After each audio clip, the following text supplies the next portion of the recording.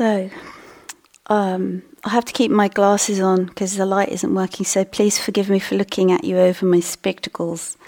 I would like to share some reflections with you this evening, and I'm not sure exactly what the title is of this talk. It's something around wise attention.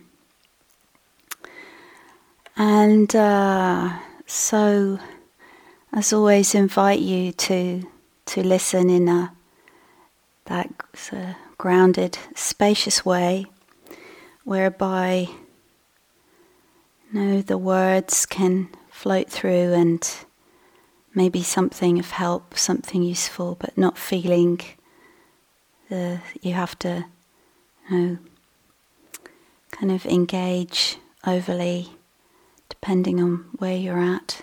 So, yeah.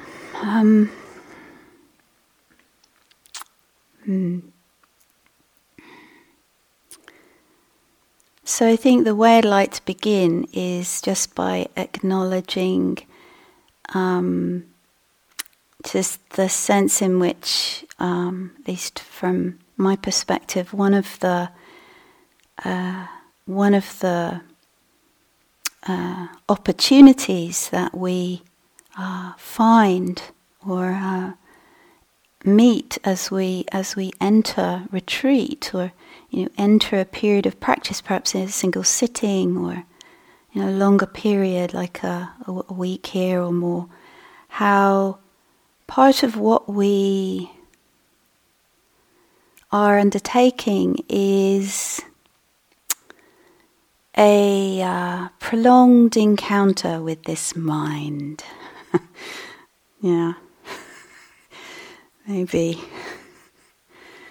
This amazing opportunity that I know is all of you so much experience, and that this knowing how this stepping away, the simplifying, the coming into the silence and a place like this, and this opportunity to encounter our life, you say our experience, our mind, more maybe immediately or intimately or directly, and how while part of us may know that sounds like a good idea, another part of us sounds like a very bad idea, and how as we, it's so interesting talking to people and also reflecting on my own experience of how, entering that space, where you've actually managed to,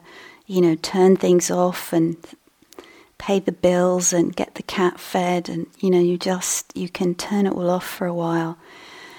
And I was talking with someone, and sometimes it can feel just like this huge relief, sense of, just feels so good. Just maybe for just that on that level of just the relief of that sort of stepping away from all of that, whatever that is in our life. It's the bit that goes like this, and I'm waving my hands around in the air if you're not looking. It's like it's the swirling, and how sometimes that can be what I kind of a honeymoon period, and then at some point, 3 or 4 days in, or some of us have our patterns and things. Suddenly, it doesn't. We hit sort of stuff comes up, or and then at other times, maybe the mind. Have you had that experience where it gets so quiet and blissful, even? Wow. So it can really be like that sometimes. Or sometimes, so confusing. What on earth am I doing? Or stuck, frustration, and even, kind of nightmarish, really. All of that, certainly territory I've experienced. Or maybe at times it can just feel like downright boring, pointless. So just that sense of how, when we have the courage and the interest and the willingness to sort of encounter this mind, this experience more directly, this body, this mind, this heart, that it has its different flavors, and sometimes it can feel wonderful and not so much. So as I was wondering, okay, so what is it that makes this beneficial? It's kind of maybe a question we might ask ourselves at different times in our practice, on retreat or off retreat. Is sort of why am I doing this, or that what is it that makes this practice, and particularly in this talk I'll sort of focus on this retreat setting but I think this is very relevant to any aspect of our life, or indeed the whole of our life. We're trying to sort of hold that as a vehicle, as an opportunity for practice. So what is it that makes it beneficial? I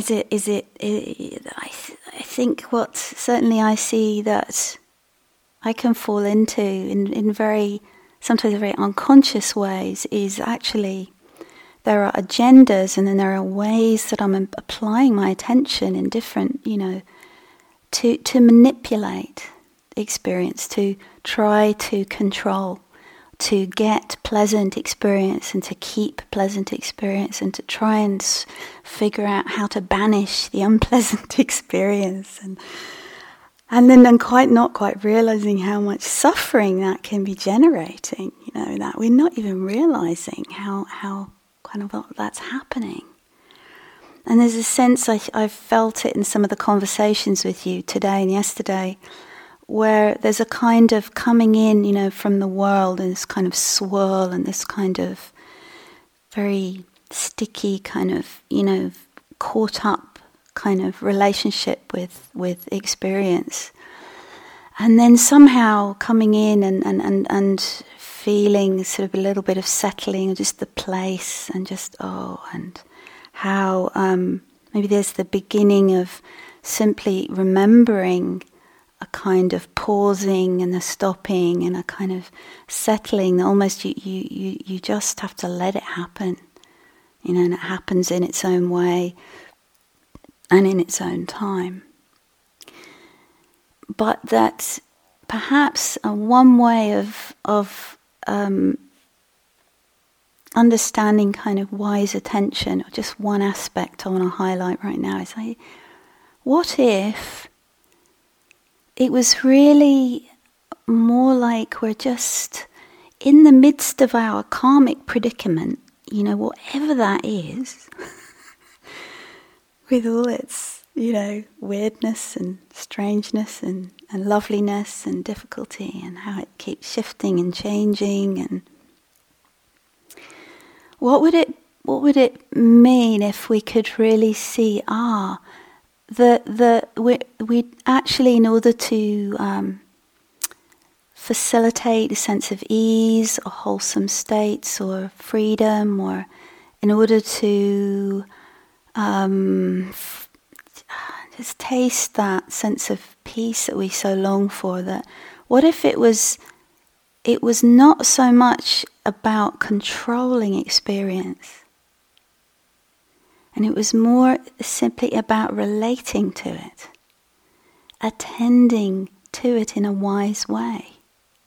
If that makes sense to you, there's something quite a profound shift there, where somehow some responsibility which actually is not ours to take, about control and making it this and making it that, can almost turn us towards a responsibility we do have, we can take, which is, can I learn to be in touch with, to meet, to know in a wise and helpful way this.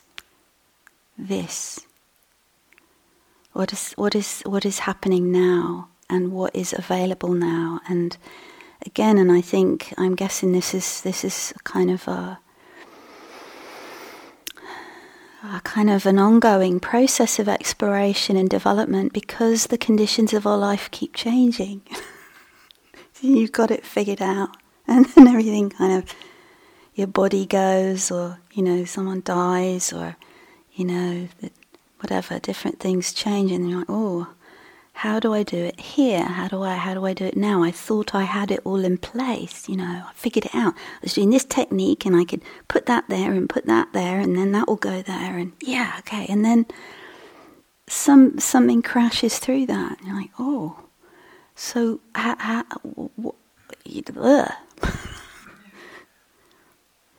So what I'd like to share next is a bit from the Buddha about wise attention. And I just want to say a little bit about that, and then I'd like to share a little bit of 4 different arenas or dimensions of our practice that we can perhaps see as opportunities or arenas or playgrounds, laboratories for this development of this wise attention, to understand really intimately, in this body mind, how is that, so that rather than practice sort of being caught up on the level of ideas and concepts about, well, you do this and then you get that, it's more like,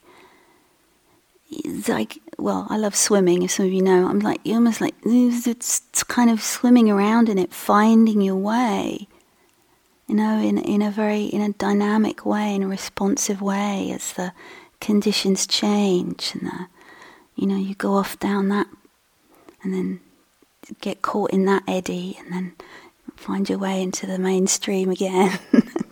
Something more dynamic and flexible. So I would like to share with you a little bit from the Buddha, and I will recommend to you, if you like to, it's in the second sutta in the Majjhima Nikaya, the middle-length sayings. I just want to read you a short bit, but I want to read it to share it because there's a basic principle in there which I'm trying to point to, which I think is expressed in this passage. And I'm going to change the language slightly in the service of inclusivity.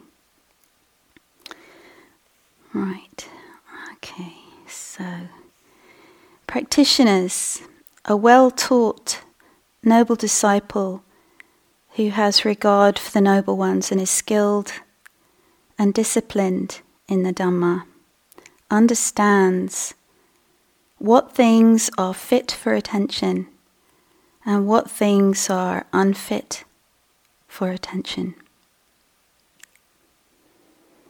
This being so, the practitioner does not attend to those things unfit for attention and attends to those things fit for attention.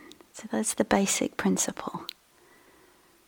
Can you hear that? And that, I think, I'll read a little bit more about, I think what to me stands out is that it's not saying attend to this and then you'll be fine.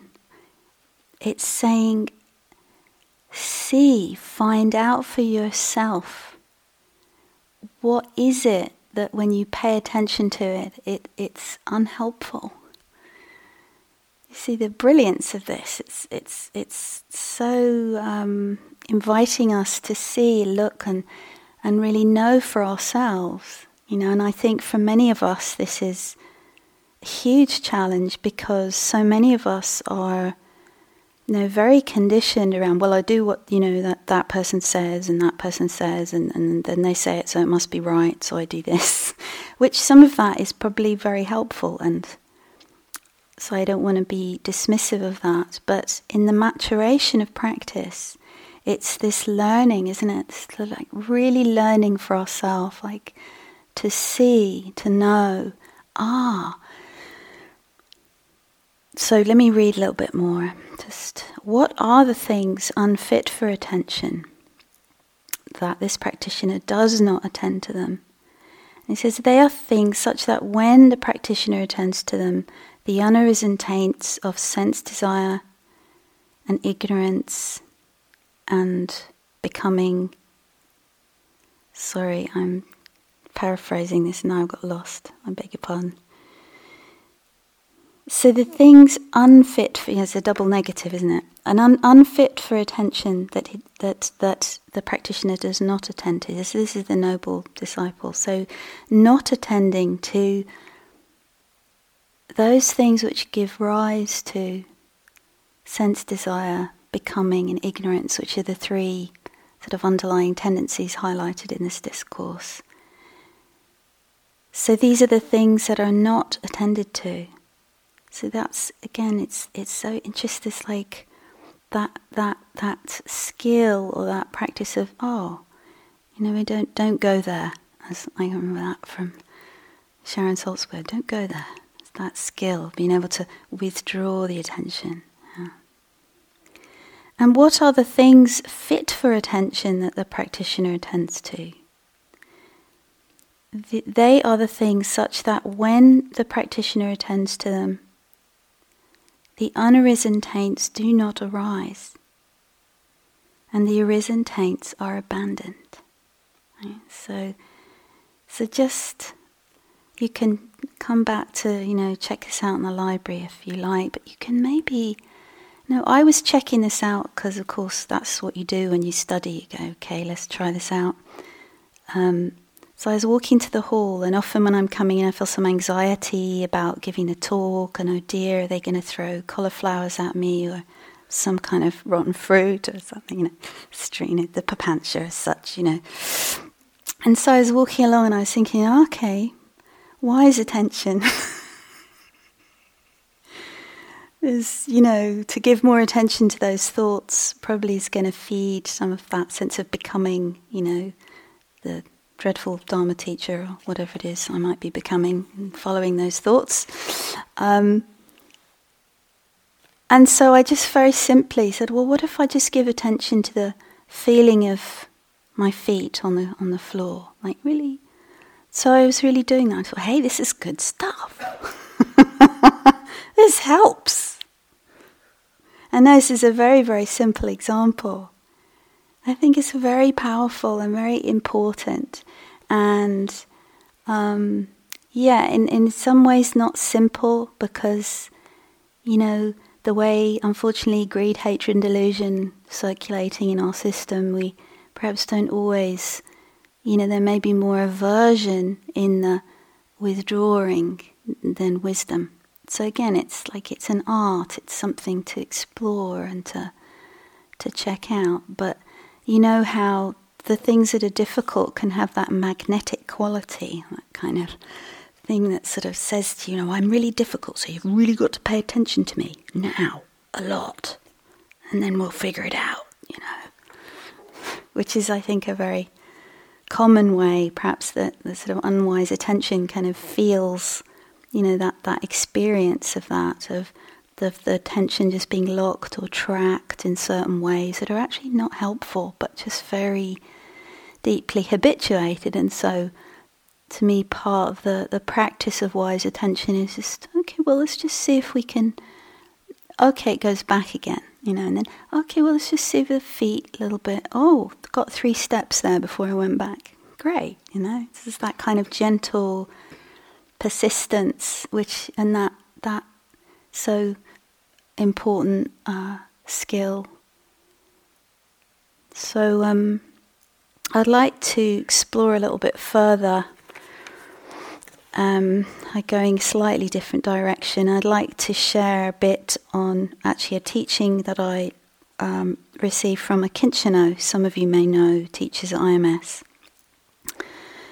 And 3, we could say, maybe arenas of practice, arenas of our experience, arenas of our exploration that we might see as arenas for the development, the cultivation of wise attention. So I'm going to go through these four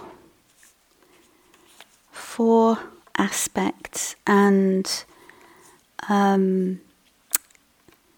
maybe you could, as you hear a little bit about each one, you could reflect a little bit and notice which modes, or you could see them as skills or modes or arenas. See what makes sense to you, where you feel like, oh yeah, I kind of hang out with that. That feels like something I have, developed some skill in, and then others you think, oh blimey, I wish I could do that better, or that's where I get in trouble. So just notice again, without judgment, but just noticing maybe, which feel more familiar or accessible and which don't. And also, I will mention also, probably after I've gone through all four of them, the pitfalls, which I found very, very helpful. That it's just kind of interesting that whatever we pick up to work with in practice, at least this has certainly been my experience in listening to people. I see this a lot, where again, the unhelpfulness can sneak in, or it's just limited because things are. And so being able to be flexible, creative, and be able to have different modes or modalities, I think this is part of wise attention to me. So that and this happens naturally in a life, doesn't it? That you, just through natural exploration and development. Anyway, so I'll just mention the four. Some of you may have heard this before. This is from a Kinshino, so bow to him. But I take responsibility for the reflections. They're mine. So the first one is the skill, or the part of the process, or the arena of calming, of quietening, of soothing, steadying the mind. That whole possibility, challenge. The second one is what he calls stepping back or stepping away. That's sort of, I'll say a bit more about that, but that aspect of the development of wise attention, which is maybe about space, spaciousness, widening the view, widening the attention. And then the third one is stepping in. I think a bit of me likes the symmetrical nature of this, but again, it's see what feels helpful for you. It's like, so I'll say a bit more about that, but that's something about more, being experience, or being in the karmic predicament more intimately. And the fourth one is seeing the universals, or seeing with wisdom. So the first one, again, just a little bit on each one. And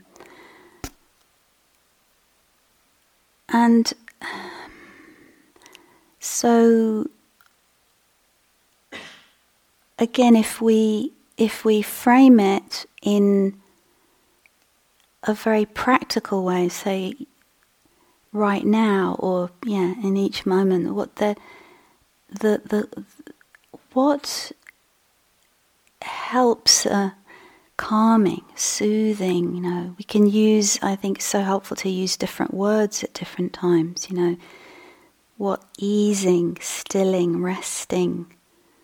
I used that word yesterday, resonated quite strongly for some people, a sense of what does that, something that calls, something that resonates, or gathering, collecting. And if we apply, if we feels to me so important that it's an exploration of the moment. It's not, again, something we've got to get to, in the future, or something I've got to get back, or it's like, what right now, for example, what helps you to feel a little bit more at ease where you are? Yeah. I think for those of us with those where there's a lot of agitation and restlessness, this kind of modest question, I think, is so helpful. And I think this is such a beautiful, helpful thing for our life, where we may not have these special conditions, but still the possibility of wherever we are, whatever the conditions, like what right now can I, attend to that would just maybe bring a little bit more ease, little, allow the mind to settle a little bit.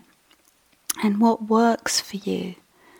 I think it really is different for different people, and I know you all know that by now. You've all been around this quite a long time, but how to build confidence and trust. Sometimes that's the real issue. It's not what we know. We know a lot, but we don't really trust it. We don't really have confidence in that.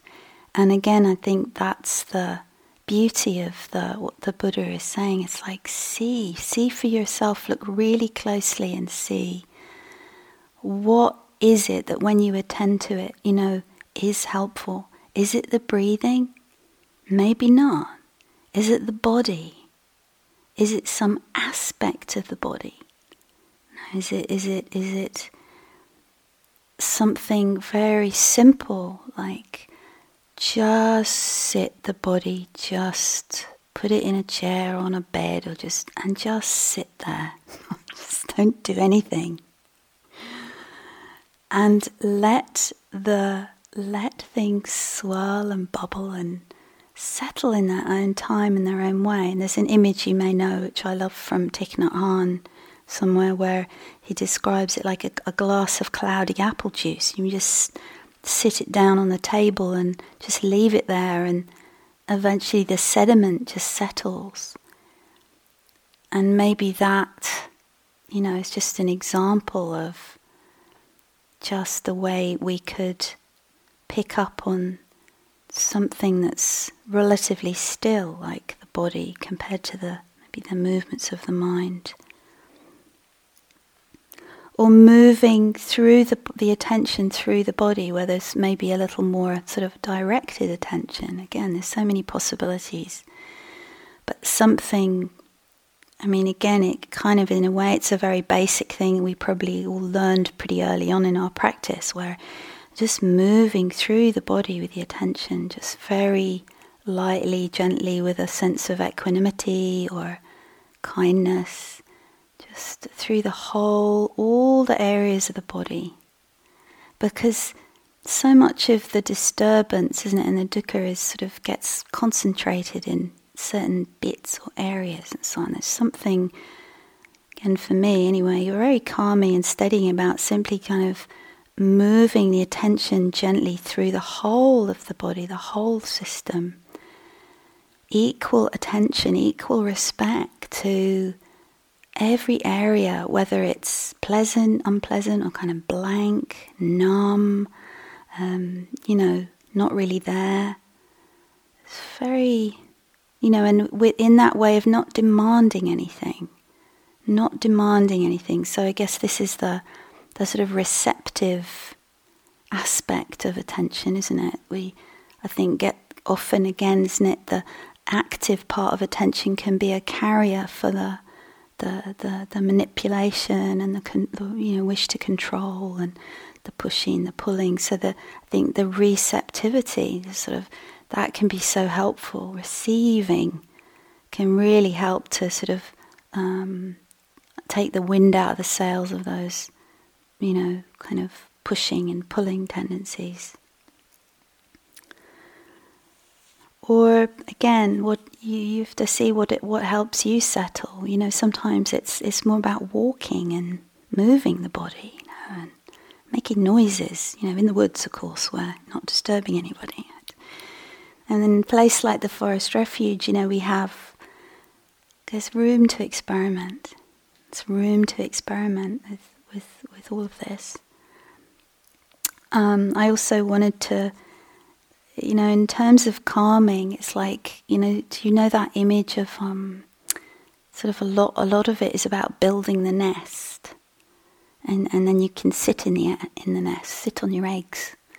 But actually, then it's like and part of what the nest is the body, relaxing, soothing, sort of opening up the body, and then another part of it is what I'm calling tonight sending helpful messages to the heart. Something I was mentioning yesterday morning about, again, you have to find out what messages your heart needs. Mine often needs to be encouraged to remember that it's allowed to be here. Allowed to be here. Allowed, that sense of allowing experience to be as it is. The way that so much of the default seems to be that, I can get calmer, but only when that bit's not there, and I just need to sort that out, and then I can be calm. It's like, no, it's possible here, with this, around this, somewhere. So looking, do you ever do that where you can sometimes do it in your body, or the space where you just look and or in your mind, you just look and see, where is it okay? And it's okay in my foot, it's okay on the wall, that seems okay, it's just that sense of noticing what is okay or what is not quite so charged up, really helpful. You have these centers and then you notice, that's helpful, that's wise attention. And sometimes, going back and forth gently between the two is like the two elephants, the tame elephant, the wild elephant, and the wild elephant gets a bit of the vibe off the tame elephant, and so we have our elephants. And images of, that we memories and images. And again, I think that's so different for different people, places, animals, people, a sacred image of the sacred. Being able to connect with a sense of safety and protection. These are some of the things that the settling, that are enabling the settling to happen. So do you see, it's almost like if you try to, let's get on the breath and get everything quiet. It's like, no, not so much. It's not going to happen. There's a lot that needs to be prepared, the ground, the building the nest. So I wanted to share a little verse from Thich Nhat Hanh. Some of you probably heard me share this before, that I offer in the service of this. And it says, I have arrived, I am home, in the here, in the now. I have arrived, I am home, in the here, in the now.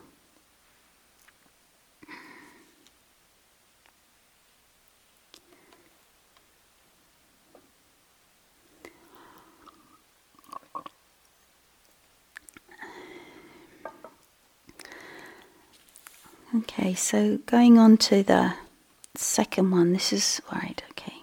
So stepping away, gaining perspective, widening the attention and widening the view, such a helpful skill to be able to, sometimes maybe it's very simple, it's just what I call it's a shift to awareness. Something that we've sort of been in, and then even there's like a very small, doesn't have to be a big shift. Oh, feeling that. Yeah, it's like this. It's kind of, oh. And just even though maybe something is still there, it's still happening, still unpleasant, but that sense of just even a little bit of space, how much difference that can make. And perhaps at times we can get a really wide, a really sense of the spaciousness of the mind, a sense of the mind as space, like sky, yeah. Maybe some of you are familiar with the big mind meditation. Imagining or sensing the mind is like the sky. And sounds and sights and sensations and thoughts are just like clouds floating through it, or like points of light, like stars in the night sky. And maybe just saying that, again, it's the art of wise attention. And there's the sutta where the Buddha, says, develop a mind that is vast like space, where experiences, both pleasant and unpleasant, can appear and disappear without conflict, struggle, or harm. Yeah. Maybe you can, as I mention it, I can sort of feel my mind kind of going a little bit more that way. So there's this, that possibility of being able to step back and see that shift of attention. Very, very helpful. So I'm going through the next ones a little bit more quickly. I want to kind of cover all four. So we're stepping away, stepping back, and we're stepping in, and the sense of the aspect of turning towards experience, meeting, opening to the, what maybe can feel at times more personal, more being in the experience, or finding ways of meeting that which is careful, respectful, caring. Listening, allowing things to speak.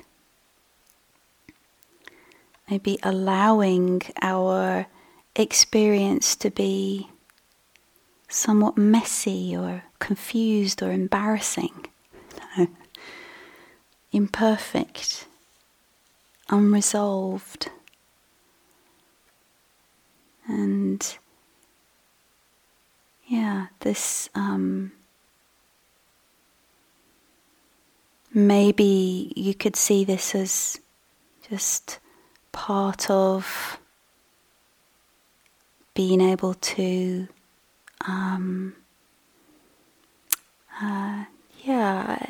in a way come to terms with or make peace with the karma vipaka that we have to work with, the karma, the effects and the results of all kinds of actions, previous actions of ourselves and others, and the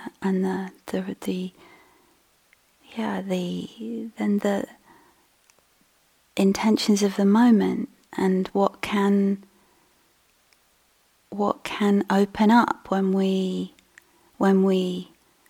again and again learn to meet our experience with, have our attention informed with kindness, or again wise attention. How do we attend? What kind of attention, or what is helpful, as well as what we attend to. And in this stepping in, I wanted to share a poem which I just heard very recently, and some of you may have heard it because one of the 3-month teachers shared this, so that's where I got it. And it speaks to me of another maybe realm or dimension of our practice where we we need to develop skillfulness that I was thinking of adding as a sort of fifth element, but I decided to include it in this. And I was trying to find what to call it, and it's something like holding ourselves dear, or holding experience dear. Yeah, so the way you hold something that's dear to you. And this poem, I thought, expressed this so beautifully. I'll put it on the board. It's called The Healing Time by Pesha Gertler. Finally, on my way to yes, I bump into all the places where I said no to my life. All the untended wounds, the red and purple scars, those hieroglyphs of pain carved into my skin, my bones, those coded messages that send me down the wrong street again and again. Where I find them, the old wounds, the old misdirections, and lift them, one by one, close to my heart, and I say, holy, holy.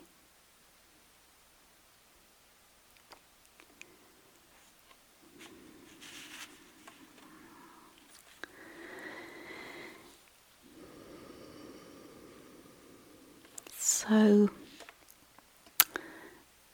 just briefly to touch on the fourth one. So we have the stilling or calming, stepping away, stepping in, and seeing the universals that perhaps in a way is a fruit of the other three, or is supported by the other three, where we can begin to feel and know and understand our experience as a universal human experience, with its uniqueness, but also with its commonalities. And to learn and to find out for ourselves, how can I feel, how can I see, how can I know and receive and understand this experience? How can I attend to it in ways that are conducive to the ending of stress and the ending of confusion? And seeing that more and more clearly and being able to apply that, bring that to our experience more and more completely. This is what we're practicing, and this is a real possibility for us, and probably we have all tasted the fruits of that.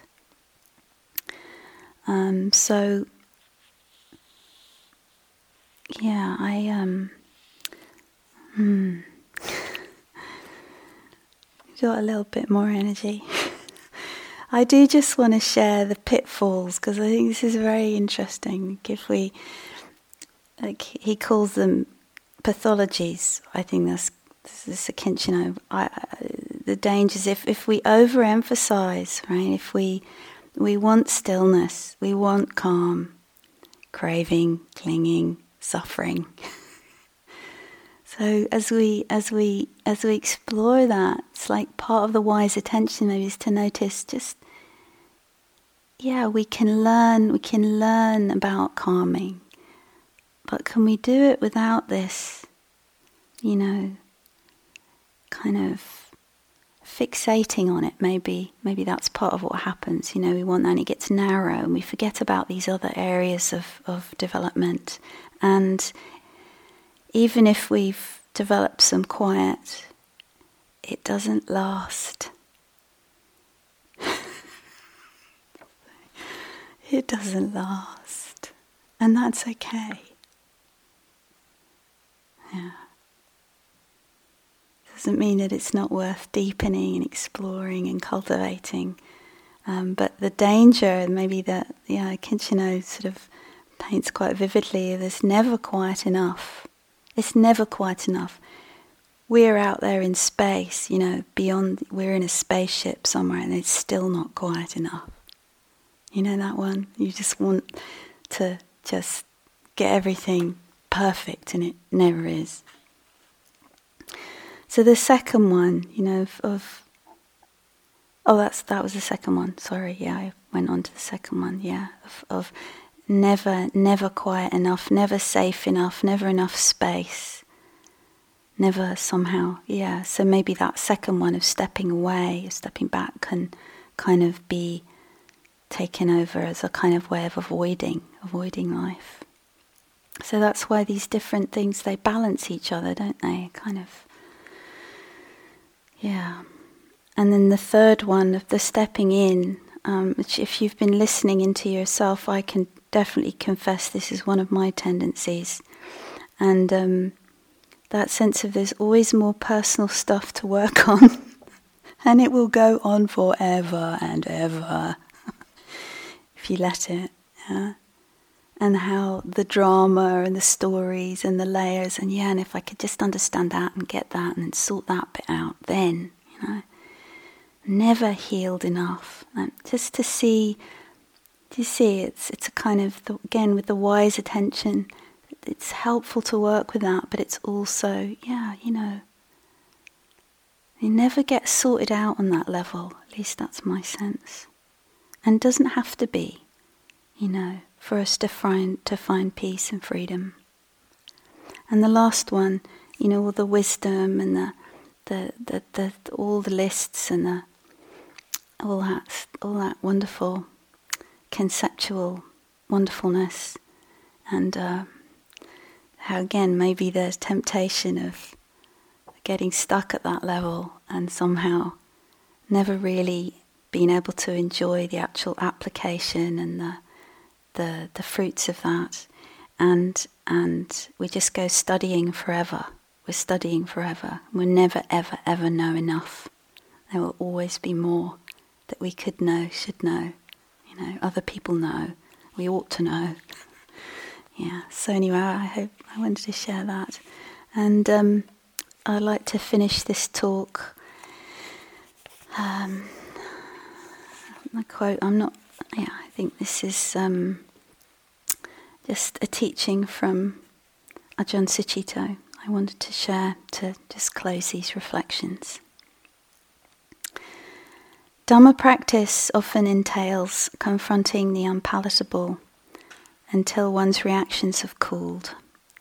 Then, by holding the attention steady, it becomes clear that things are actually only the way things appear, an appearance compounded by reactions and assumptions, reinforced by the resistance to change and letting go. But when observation alone is not enough, when the mind's eye is clouded, then heart-centered action is needed, so practice becomes a moving thing, a pilgrimage. Keep going, says the Buddha. Hold steady, relax the will to be, and you will arrive at a place of peace, an island which you cannot go beyond, a place of non-possession and non-attachment. I call it Nibbana.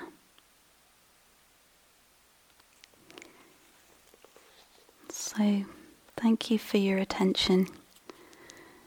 Let's just sit quietly for a moment before we chant our blessings.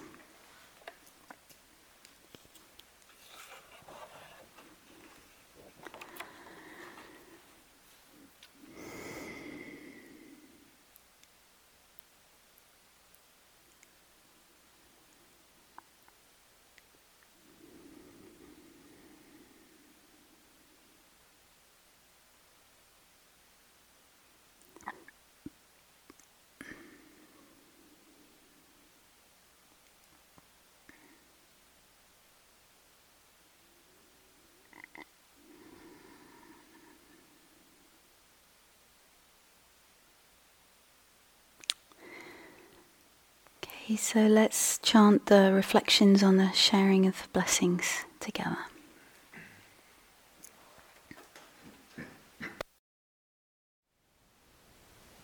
Thank you for listening. To learn how you can support the teachers and Dharma Seed, please visit dharmaseed.org/donate.